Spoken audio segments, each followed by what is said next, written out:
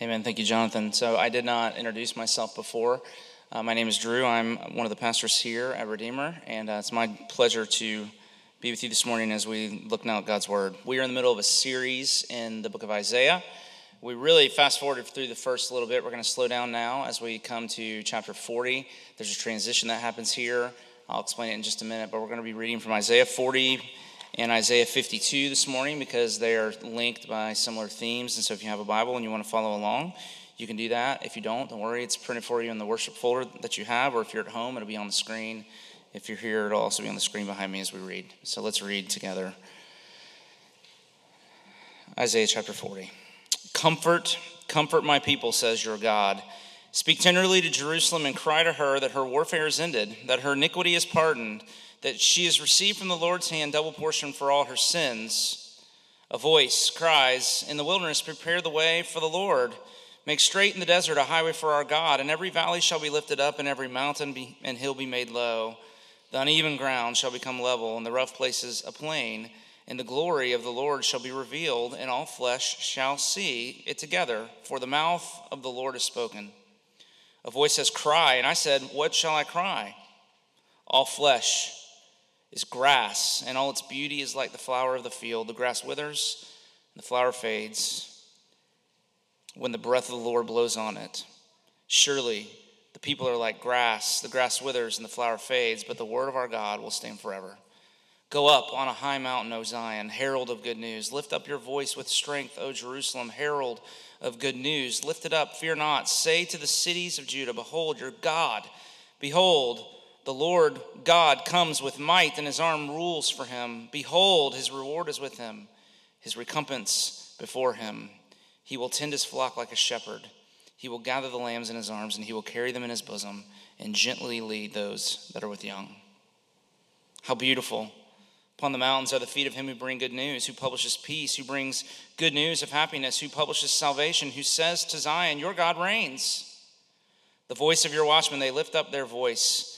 Together they sing for joy, for eye to eye they shall see the return of the Lord to Zion.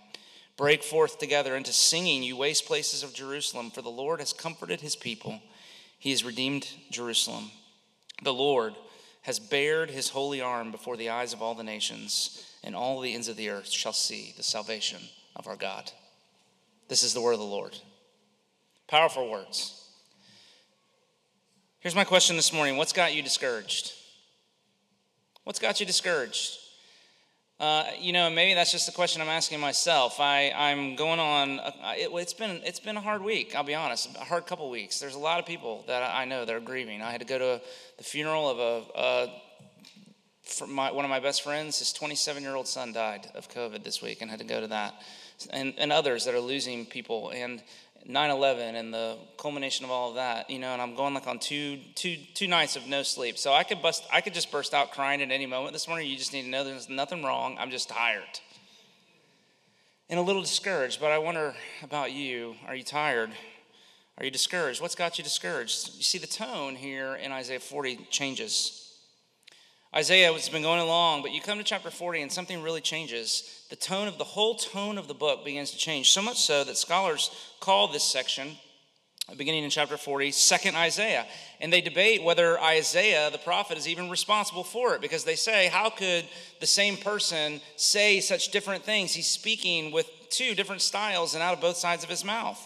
But this section opens with these famous words in verse 1, comfort, comfort my people, says your God. So Isaiah 1 through 30 is full of warning and judgment. Isaiah 40 through 66 is full of comfort and hope. And what makes preaching Isaiah, and this part in particular, so hard is that there are some of us here in the room this morning who are comfortable, and the best thing that could happen to us is for us to be disturbed by the threat of God's judgment against sin and pride. We need to be disturbed out of our comfort, but then there are at the same time many of us that are disturbed and need to be comforted by the promise of God's mercy. And so how do you preach to both of those people? It's hard. But as we come to this text, this particular passage has a particular aim. And so it will be our goal as well. And he says here, comfort. Bring comfort to my people. Comfort them. Encourage them, right? That's what that word means. Fill them with courage. Ray Ortlund said that Christianity is not fundamentally challenged. fundamentally it is assurance. And so the person who has truly got a gospel footing, who's truly anchored in the truths of Christianity, the mark of that person is not moral intensity as much as it is just an effervescent joy and peace and quietness about their soul because they are so confident in God's love for them. God wants to comfort. He wants to comfort us in order to make us comforters. That's what this text says. And isn't that what Paul said? Blessed be the God of all comfort who comforts us so that we may be able to comfort others with the comfort by which we are comforted by God. You hear that word so many times? It's a little overwhelming. But that's exactly what the Lord desires to do. And so this morning, we want to just talk about this theme of comfort and ask a couple of questions. First, why do we need it? What is it that is so, needful about the way this gets laser focused on on bringing us comfort? Why do we need it? Secondly, where does it come from? How do you get it?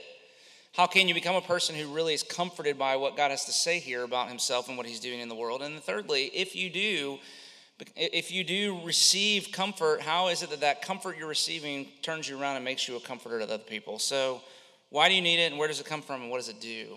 This theme of comfort. So let's just walk through this text together. First, by talking about why is it that God offers it to us here? Why do we need comfort? If comfort is the essence of faith, then discouragement is the root of all sin. And if discouragement is the root of all sin, then encouragement is the way forward in spiritual things. Most of the time, you make spiritual progress through an experience of being encouraged. Now, Isaiah is explicit here in verses 1 and 2. The good news of God's love and salvation is the answer to the bad news of our iniquity and sin. Look there. There is a moral standard that God's glory demands of all of us. He is our maker. He is our owner. He is the giver of every good thing.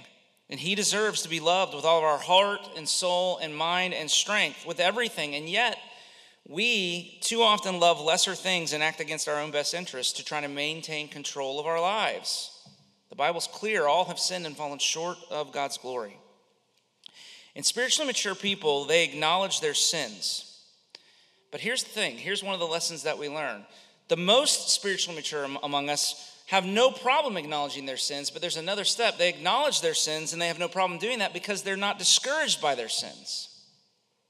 Philip Yancey, he wrote this. He said, guilt is not a state to cultivate. It's like a mood you slip into for a few days. It should have directional movement, first pointing you backwards to your sin and then forwards towards repentance. When you feel, Timo Strawbridge, who's a friend of ours, used to say, it's actually good to feel guilty when you are guilty, right? But guilt is meant to move you along in the spiritual life. But too often we get buried under all the guilt, and that is the real sin. According to Tim Keller, you'll see I quoted him there, the sin underneath every other sin. The real spiritual problem is not the sins that we commit themselves, but the way that we can become discouraged by them. The story is told of Martin Luther wearing out his confessors with hours, sometimes up to 6 hours a day in the confession booth. He would go and just confess his sins for hours and hours and hours, recounting minuscule sins and unhealthy thoughts until the day he met one wise priest who stopped him, some point in the middle of his confessing, and he said, Luther, God is not angry with you. Your problem is that you're angry at God. Luther's problem was not the sins he was confessing, but the sin underneath them, the unbelief. He knew well that his sins were many. He did not yet know that God's mercy was more.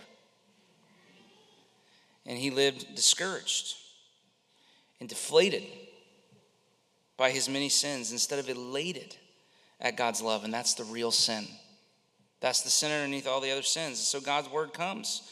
Verse 1 and 2, comfort my people, speak tenderly to Jerusalem and cry to her. And the words are very specific there. Speak to their hearts, it says. Get this word upon their hearts, because it's the heart that condemns. And when it does, you get discomforted. You get discouraged. And this is especially the case when you consider that God often refuses to rescue us from the consequences of our sins. Parents discipline their children early in life, And good parents often refuse to rescue their kids from the consequences of their disobedience because there's a lesson they need to learn. They need to learn the connection between disobedience and pain so that they can also learn the connection between obedience and happiness. And so David saying in the famous Psalm 23, your rod and your staff, they comfort me. Think about that. David said, even the times when you come at me, God, that's a comfort to me, because more excruciating than the experience of suffering is the agony of sensing no meaning in suffering. And so what Scripture does is it re-narrates our suffering using this image. It is the Lord disciplining those he loves.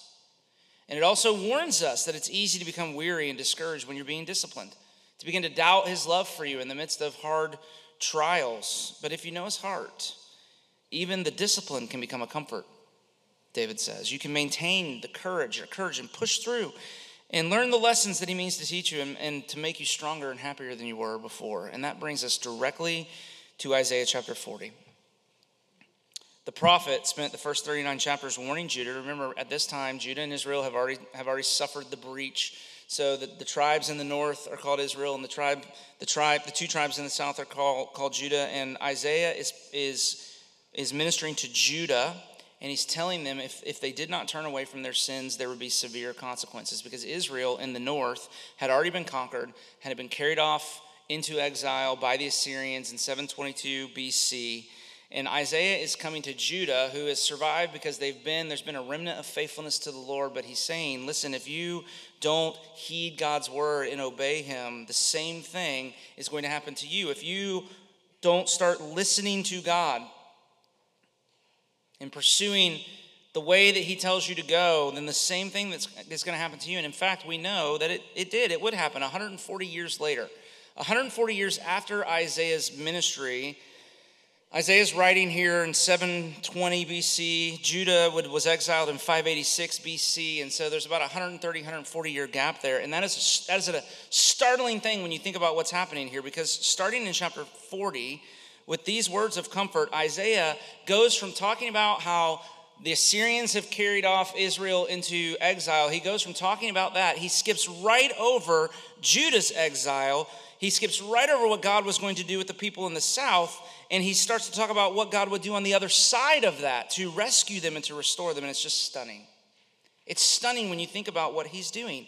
Isaiah is here announcing the mercy of God 140 years ahead of time, so that when it happened, when the Babylonians came and broke through the walls of Jerusalem and killed their loved ones and carried them off as political prisoners into a foreign land, when that happened, they would not grow discouraged and give up their faith, that they could remember back to these words spoken by the prophet 140 years earlier and persevere and come out on the other side with more faith and more love. It's really stunning. This is a word today. Hear me. This is a word today. That no matter what happens tomorrow, in the end, God's love is undefeated. It's a word today for us that no matter what happens tomorrow, in the end, God's love is undefeated, because it's impossible to know what tomorrow might bring. It's impossible to know, but you can still hear from God today that no matter what happens tomorrow, nothing can separate you from his love. Nothing can thwart his purposes in your life. Comfort them, God says. Tell them your sins are forgiven. They're paid for ahead of time. Do you hear that? I mean, ahead of time. He's saying, look, there's going to be a day you're going to mess up royally, but I want you to know I've already taken care of that. I've already prepared for that. Mercy today for whatever sin you might be guilty of tomorrow, so that when you have to face the consequences, and you probably will, you can be sobered by it, but not discouraged. Now, the change in the direction of the book in chapter 40 is an amazing disclosure of God's heart. And it's really meant to get us ready for repentance. It's mercy today so that the sin tomorrow can be met not with discouragement and fear, but with resolve and repentance. God's kindness leads us to repentance. And so here he declares his kindness toward our sin ahead of time. That's what I want you to see. The very next verse says, verse 3 in chapter 40, In the wilderness, prepare the way of the Lord. Make straight in the desert a highway for our God. Now, a quick illustration that I've used, it's probably become kind of the lore of our church because I've used it so many times, but it's the perfect illustration of exactly what Isaiah is saying here. He's saying, look, in light of God's kindness, we should be moving towards repentance. We should be meeting even the consequences of our sins with resolve and repentance, not with discouragement and just cowering in fear. And Isaiah is saying, make a highway for God in the wilderness. I've been to Uganda a couple times, 2 times. And Jonathan and Jamie had a ministry in Wales that partnered with a work in Mbale. And so you fly, and when you went into Uganda, you fly into Kampala, which is the capital city, and then you'd have to wind your way up to the city, Mbale. And so the first time I went into the country, you get out of the capital city and you realize, oh gosh, it's just a windy pothole, dirt road. You only have to go about 100 kilometers, something like that, but it took 4.5, 5 hours. It's terrible. You've already been on a plane for 36 hours. You're dirty. You're nasty. There's no AC. The dust is coming in. You're covered with it. It's just gross, and you're just exhausted by the time that you get there. Well, my second trip to Uganda, I was ready for it. The first time I wasn't. Jonathan didn't prepare me for it the first time. I was grumpy and frustrated. The second time I was ready for it, and so we're driving out of Kampala, and I'm geared up for it, and we pull out of Kampala, and we pull onto this 4-lane, paved, level, super highway. And I'm like, what is this? Where was this the first time I came here? And the trip that took 4 hours took an hour and a half. And we talked to the guy that was driving the bus that we were on, and we said, what is going on? What happened? And he said, oh, the Queen is coming for a visit. And this is the Queen's highway. The Queen of England. This is the Queen's highway. We want it to be easy for her to go wherever she wants to go in the country.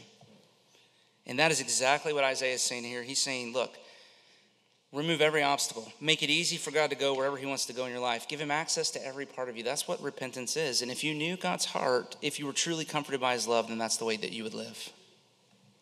But we need comfort so that we can live, not discouraged by our sins, but repenting. The gospel changed Martin Luther.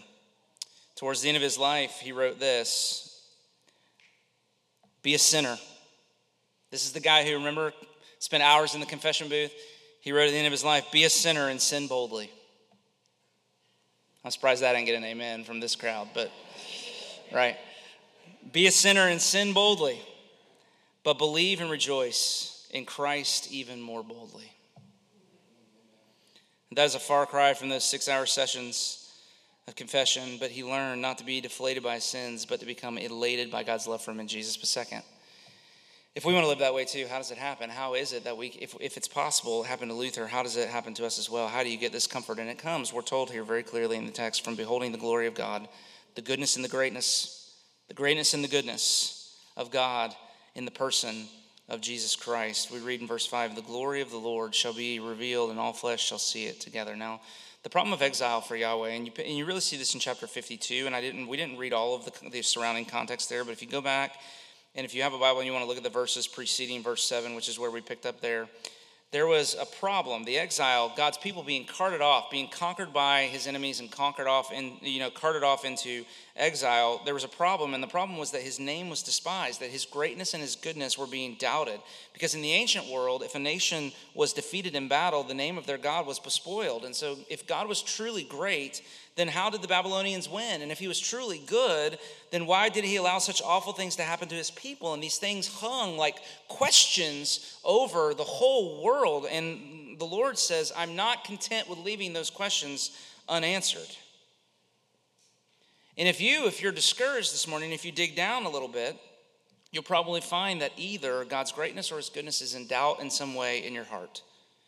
And so these two passages in Isaiah are full of language describing how God will move to make himself known, how he is going to come and to reveal his glory so that everybody on the earth can see and believe in him. And thus the calls here in these verses to behold, if you go down to verse 9, behold your God. Verse 10, behold, the Lord God comes with might. Behold, his reward is with him. And so when you come across the word behold, it means that there's something that is so wonderful, that is so unexpected, that is so out of left field but so marvelous that you need to wake up and pay attention, because you'll miss it if you're not careful. But if you do see it, If you see it, you'll begin to see everything else differently. And I would say to you, friends, if you're discouraged, it's probably because you're not seeing rightly. And you need to take your eyes off of whatever you're looking at, your circumstances, your sin, your kids and the mistakes they're making, whatever it might be. And you need to begin to look at all of that peripherally and have God as your focal point. There's a place in Romans 4 where Paul describes Abraham's struggle for faith. He was, as you might imagine, discouraged by Sarah's barrenness. But then it says something happened and he grew strong in his faith as he glorified God. In other words, his faith grew stronger as he saw more and more of God. God began to matter more and more to him. God's word became more real, more defining than his circumstances or his feelings. Paul said in 2 Corinthians 3 that we are transformed by beholding God's glory. It's as we behold his glory that we begin to be changed. And God's glory is his greatness and his goodness side by side. That is his glory. That he is both great and good, not one or the other, side by side. And you see that here in this verse, in this chapter, verse 10 of chapter 40. Behold, the Lord comes with might, and his arm rules for him. That's greatness, right? God is inexhaustibly great. He's infinitely strong and able. But then in the very next verse, look what it says. It says, this God who has come with might, ruling with his arm, that same God, he will tend his flock like a shepherd, and he will gather the lambs in his arms, and he will carry them in his bosom and gently lead those that are with young. And that's his goodness. He's inexhaustibly good, infinitely kind and gentle and patient. He is the Lord, my shepherd. Not safe, but good. And it's when those two things come together, his might and his mercy, right? It's when those two things come together, that's when the comfort comes. Because if he's only great but not good, that's not a comfort. Think about that. He's just scary if that's the case. But if he's only good and not great, then that's not a comfort either. What good does it do when the Babylonians have burned your capital city and led you away in chains? But if God has the power to save, and if he also has the heart to save, you tracking with me? If he has the power to save, and if at the same time he also has the heart to save, then in truth there is no reason to ever be discouraged. So where do we see God revealing his greatness and his goodness? Isaiah imagines a future day when a highway in the desert would appear and God would show up in person, revealing his glory for all to see. What's that sound like? You know, in the Gospels, of course, they open with John the Baptist saying, quoting from this verse in Isaiah 40 and saying that the day had come as he introduces the people there and us to Jesus Christ. And so both Isaiah 40 and Isaiah 52 are gospel passages. That's what links the two of them together. The use of the word good news. You see it 2 times in verse 9, chapter 40. You see it also in verse 7 of chapter 52. And for Isaiah, it is an unspecified future event. But for us, we know that the promises made by the prophet here point us to Jesus Christ in both his person and his work. And in both of those things, in both his person and his work, we see the greatness and the goodness of God revealed. And there are 2 summaries, one in chapter 40 and one in chapter 52. And the first points to his person, second points to his work. So let's look at them. First, the person of Jesus from Isaiah 49. The gospel summary there you'll see in those verses is very, very simple. Behold your God. What is the gospel? If somebody asks you what's the gospel, here's your answer. Behold your God. That's it. You can distill the gospel down to this single truth. God has come. Isn't that good news? Right? I mean, God has showed up. A wilderness, a highway in the wilderness, and here he comes. God has come, and the gospel is Jesus. The gospel is Jesus. He's Emmanuel, God with us in human flesh. And in his person, we see God's greatness. I mean, Jesus is the one who spat on dirt and rubbed the mud on blind eyes, and they were opened. He spoke peace, and the wind and the sea was calm. His voice was so commanding that when the soldiers who had come to arrest him heard it, they fell on the ground like dead men. Such power, such authority. But in his person, we also see God's goodness because he was the one who was also powerfully gentle and kind, provocatively welcoming, gracious, kind-hearted. He came to the defense of the woman caught in adultery. He looked on compassion He looked with compassion on the crowds following him and put their needs ahead of his own. Do you see in the person of Jesus, you see the goodness, the greatness and the goodness of God, but also in his work. And that's Isaiah 52:7. So look there in the gospel summary in that verse 7 is just this. It's a little more expanded. It says, your God reigns. So when somebody asks you sometime, what is the gospel? What's your answer? God reigns. So let's practice. What's the gospel? God reigns. That's it. You don't have to say anything more. Now you got to explain that, right? Because there's a lot there. God reigns. Distill it down again. What is the good news that we celebrate? God is king. What is the good news? God wins. And in Mark, Jesus' first sermon is recorded there, and it echoes the verse in Isaiah 52. He says, the kingdom of God is at hand. Repent and believe the good news. Repent and believe the gospel. Jesus' gospel is the gospel of the kingdom come. The greatness of God sweeping across the earth, overthrowing evil. The power of God present in the world to heal and to transform. Like the river in Ezekiel 47. Did you guys read that this past week in Community Bible reading? Oh, it's like my favorite. I know I say that almost every week, but that image in Ezekiel 47, this river flowing out from the presence of God, and it goes down into the sea. And when it crashes into the sea, it doesn't become salt water. The sea becomes fresh. And everywhere the river goes, there's life.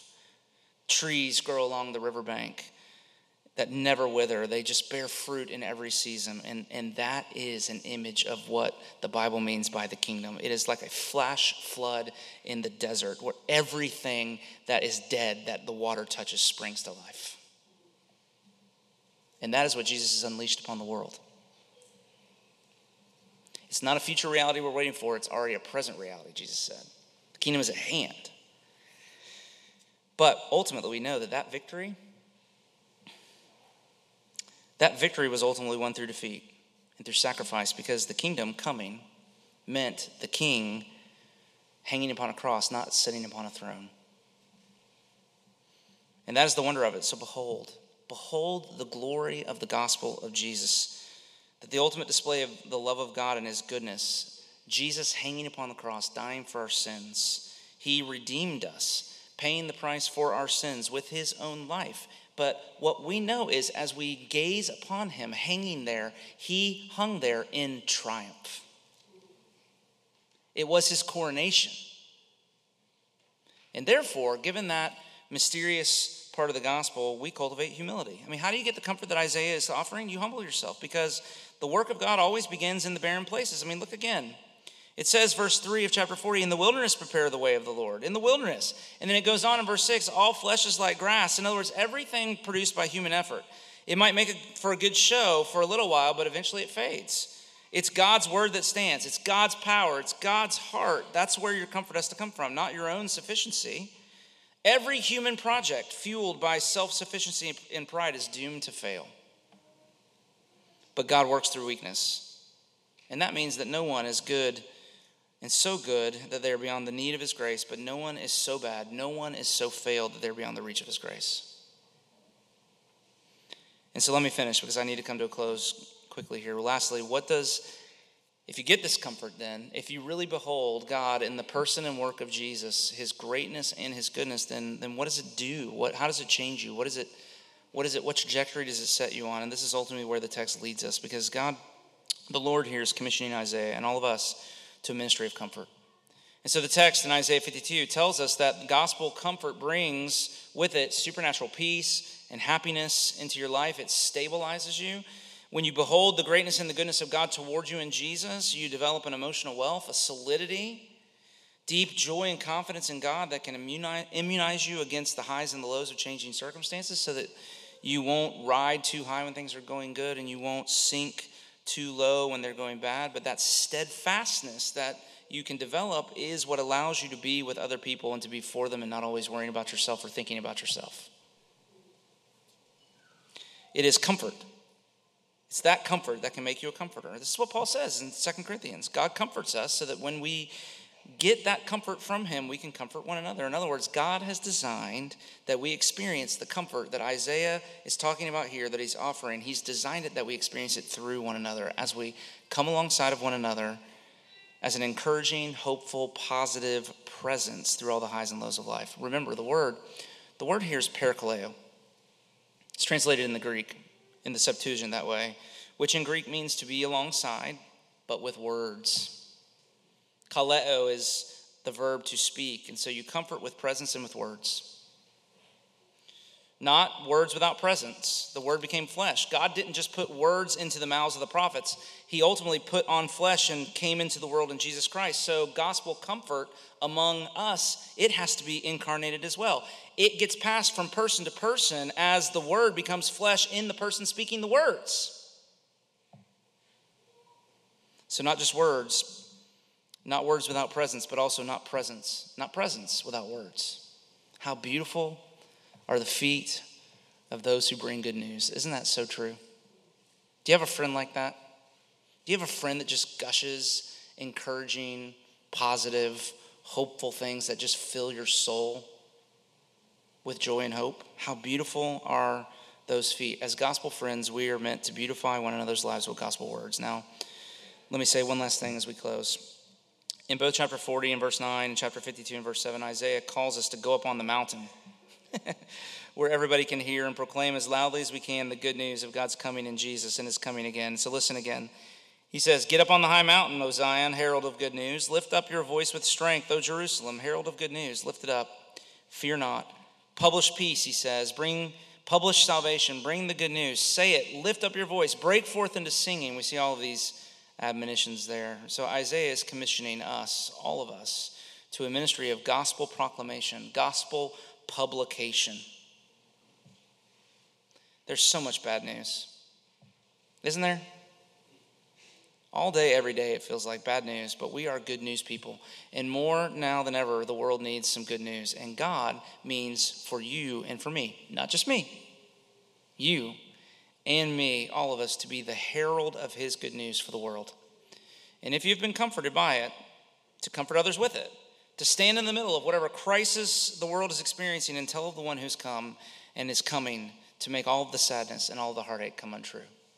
But here's my question. Do you find that impulse in yourself? Do you live with that impulse?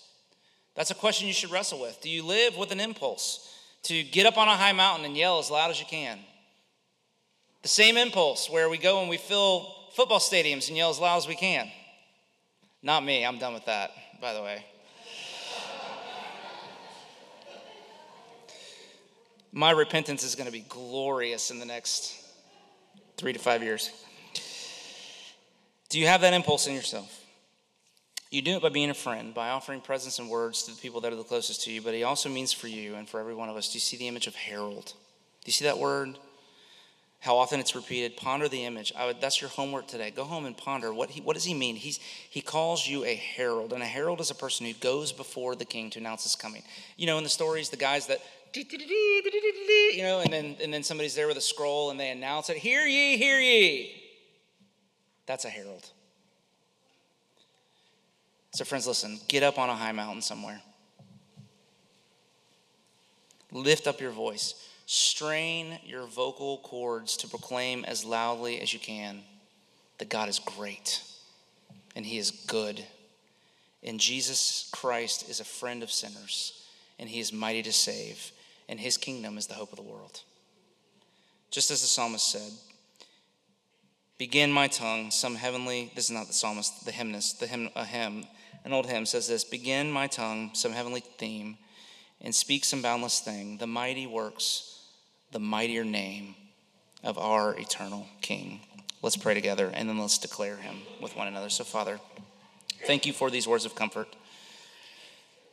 And so as we come now to the end, I pray that your Spirit, there would be a ministry of your Spirit to us in the room this morning, that there are so many of us I know that are struggling with sadness, we're struggling with loss, we're struggling with discouragement and with grief.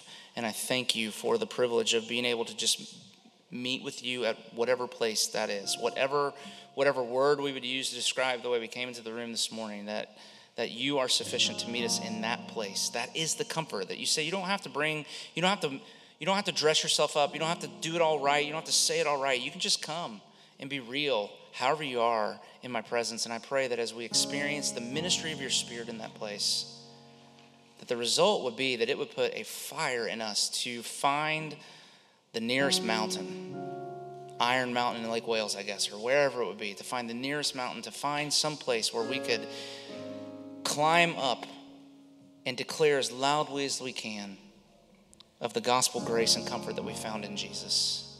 I pray that you make that true of me, that that impulse would be in me and also in my friends, that you would transform us into heralds of good news, because we live in a world that so desperately needs to hear.